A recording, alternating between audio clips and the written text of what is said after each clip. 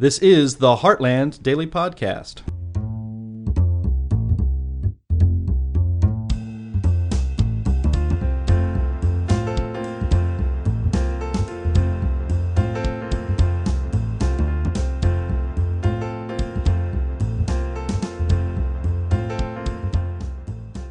Hello, and welcome to the Heartland Institute's Daily Podcast. I'm Sterling Burnett, Director of the Arthur B. Robinson Center on Climate and Environmental Policy and Managing Editor of Environment and Climate News. Engineer and Power Executive Don Deers has been a long-time policy advisor to the Heartland Institute. Among his other accomplishments, he has presented at the international conferences on climate change hosted by Heartland and has written several books on climate change, including Clexit for a Brighter Future, The Case for Withdrawing from the United Nations, Climate Treaties, and Nothing to Fear, A Bright Future for Fossil Fuels. I interviewed him after Clexit, and he's got a new book out, Clean Energy Crisis, The Challenge of Replacing Fossil Fuels, and that's what he's here to discuss today. As we ring in a new year, fresh on the heels of power shortfalls and during a severe storm, Deers' message is more potent and timely than ever. Don, thanks for being with us. Well, that's great. I appreciate being here. So, Don, before we jump into the arguments in your book, for our audience who may not be familiar with you, please tell us a little bit about yourself, your background, and how you came to work on climate and energy issues. Well, when I left the Navy at the end of the Korean War, I joined General Electric on its manufacturing management program, which was essentially an internal MBA program. I spent 3 years on that.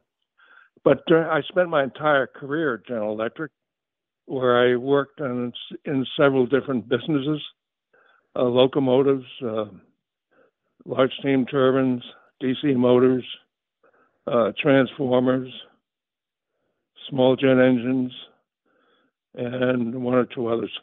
So I had a great opportunity to see a great many products, how they're built and how they're sold. I also had an opportunity to work with many customers in various industries, mining, the oil and gas industry, steel. I like to say I've been in steel mills from Cleveland to Cairo. But anyway, it was a great experience. I had a great time. And toward the end of my career, I was able to establish subsidiaries in around the world, about 14 different countries, to service General Electric gas turbines and other products. So it was a great experience, and it was very heavily oriented toward power generation and, gas turbines, transformers, and so forth. But in the process of working with these other industries, I had a chance to pick up a great deal of information about the oil and gas and mining industries. And how did that bring you ultimately to writing now 3 books about climate change, basically?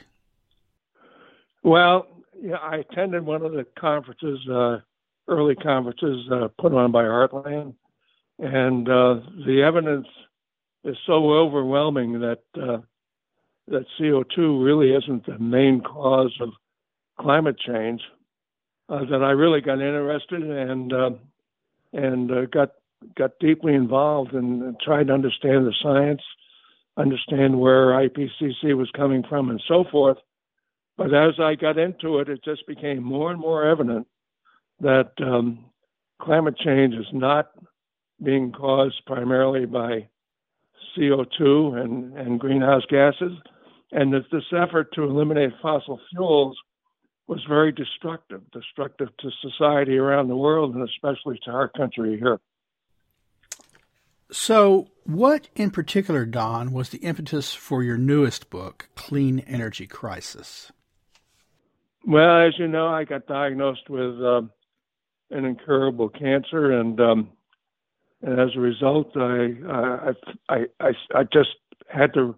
I was going to write this book, but I just knew I had to get it done quickly. So I worked on it and was able to get it finished by the end of the year. And of course, my underlying motivation has been that this book is really for my great-grandchildren. and all the other children in America. And I've dedicated the book to them because they're the ones that are going to suffer if we go through with this energy transmission that is currently underway. If Biden and the Democrats and even a few Republicans get their way and push us off of fossil fuels somehow and towards sort of so-called what you call clean energy, which is wind, solar, the like. Right. So why is it so difficult to replace fossil fuels? What characteristics and potentials do they have that it's difficult to replace effectively and affordably with other supposedly greener sources of energy? Well, fundamentally, there's a physical difference. Fossil fuels have a very high energy content, very high energy density. So as an example, somebody else has pointed this out, it takes a 1,000-pound battery to replace 80 pounds of gasoline. So the fossil fuels have that fundamental advantage of just being very compact in terms of their ability to put forth energy. But there's other factors too. The fact of the matter is that the so-called clean energy, as you pointed out, wind and solar, and now the incorporating batteries, they're not as efficient, and they're intermittent and they're not reliable.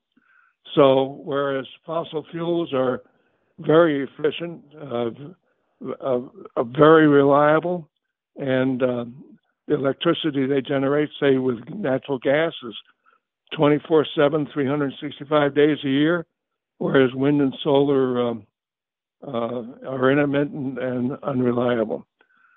So as an example, and I put this one in the book, it takes 250 large wind turbines spread over 150 square miles to replace one 600 megawatt coal-fired power plant.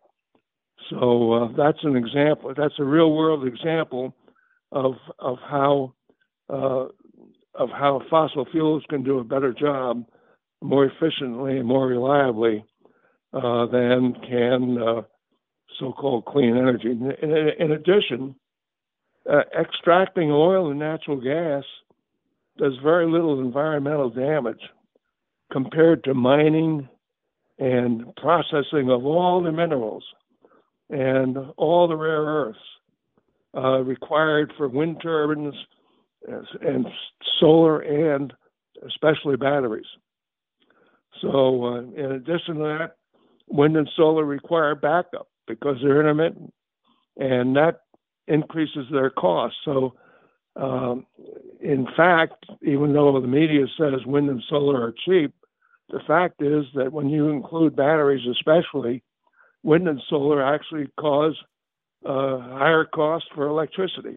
So they're not cheaper. They're actually more expensive. Well, you see that, they sell it into the grid during peak times. They can sell it in very cheaply because there's no fuel cost. But if you want to know whether they're cheaper than fossil fuels, you look at power prices and whether they go up or down as more of that is added and fossil fuels are removed. And it turns out the states where wind and solar are penetrating the fastest, where states typically are mandating ever larger amounts of wind and solar, their prices are rising faster than states where they still primarily rely on fossil fuels.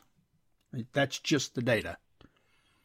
Yeah, that's correct. In fact, in my earlier book, The Looming Energy Crisis, I did a comparison between those states that are using RTO ISOs compared with the traditional method for managing the grid.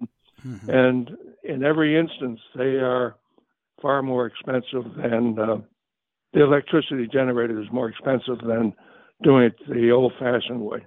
Yeah. So in a modern industrialized world, Why is reaching net zero an illusion? And why would it be a bad goal to strive, or why is it a bad goal to strive for, even if it weren't for all intents and purposes impossible? Yeah, that's the fact. It really is impossible to achieve net zero.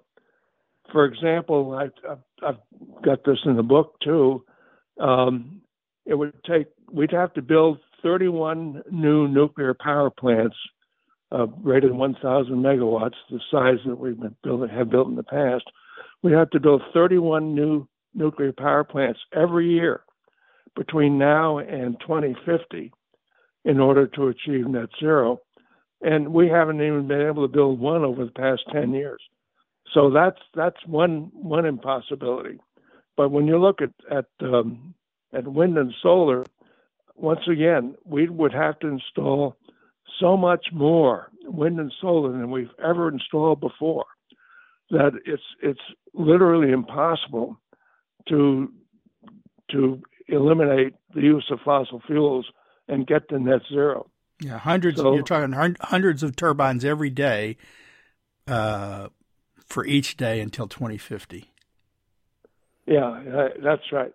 So it's really it's really impossible. Now, just trying to do that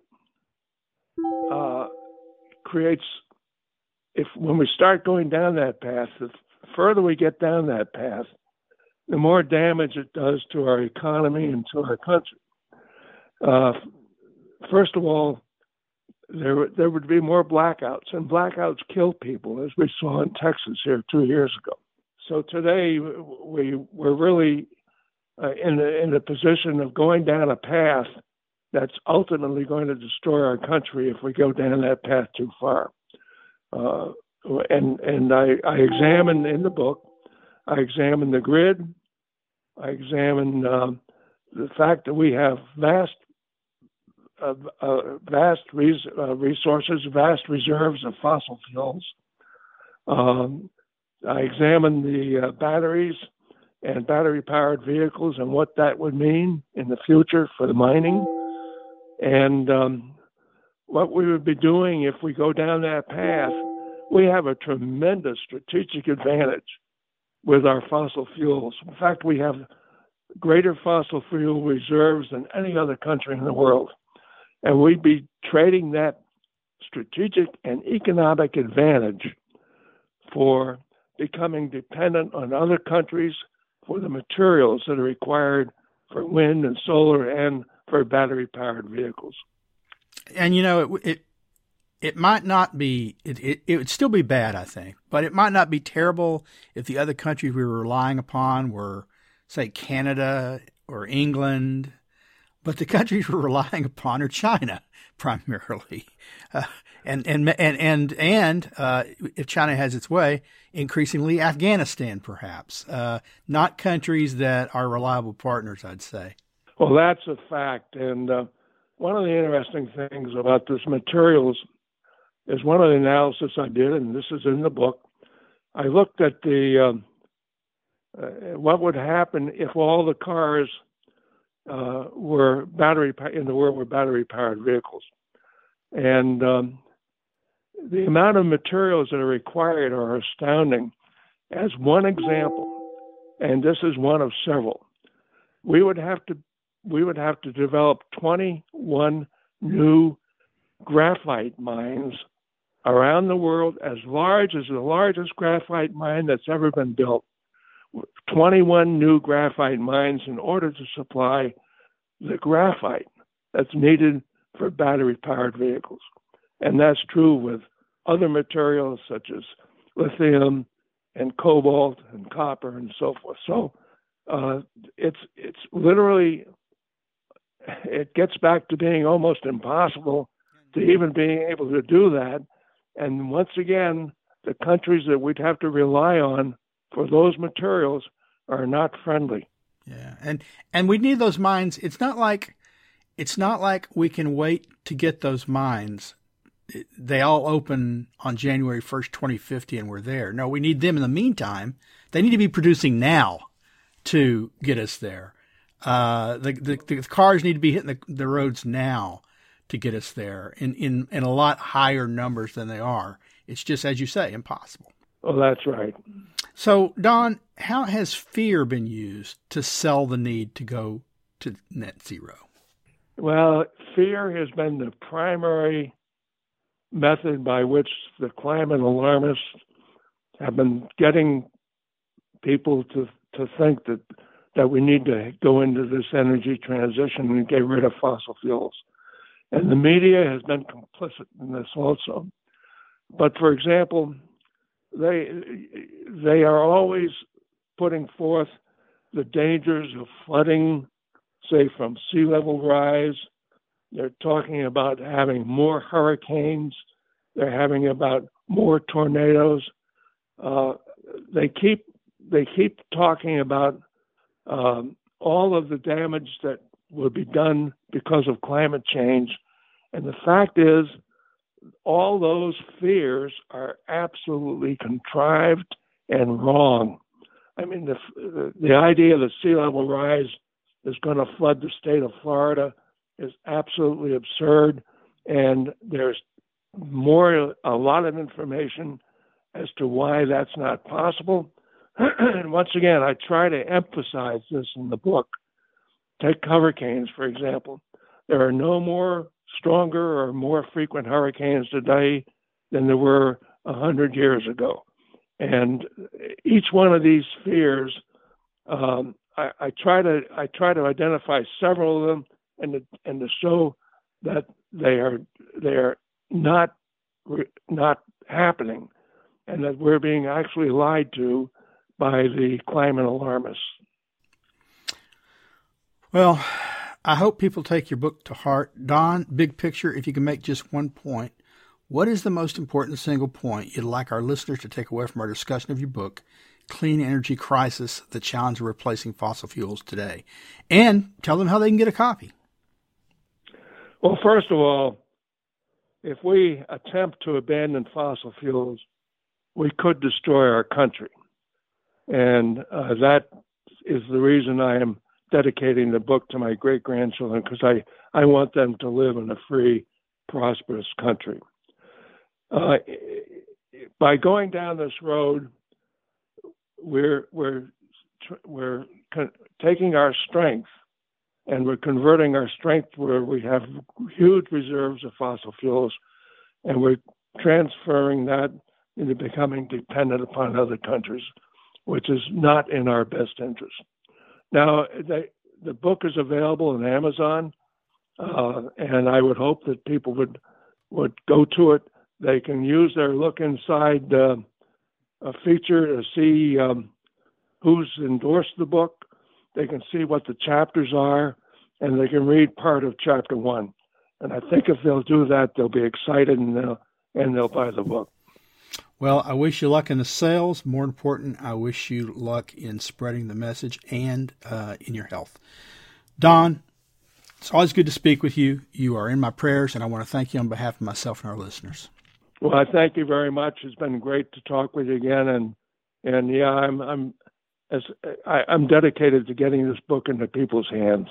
Listeners, thanks for checking in on us today. Please check Heartland's website as we follow the work of Don Deers and as we track the progress of energy and environmental laws and regulations that affect you.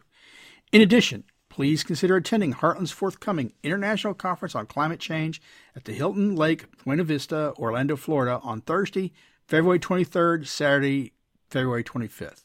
The conference will have panels and presentations from many of the world's top climate and energy experts discussing the latest climate science and wrong-headed energy policy solutions the world's governments seem determined to impose on us. Also, if you're not already receiving these podcasts daily on your favorite device, go to iTunes and subscribe. And when you have the time, please rate our podcast on iTunes so you can help us expand the reach of free market ideas. Thanks. Take care. Bye.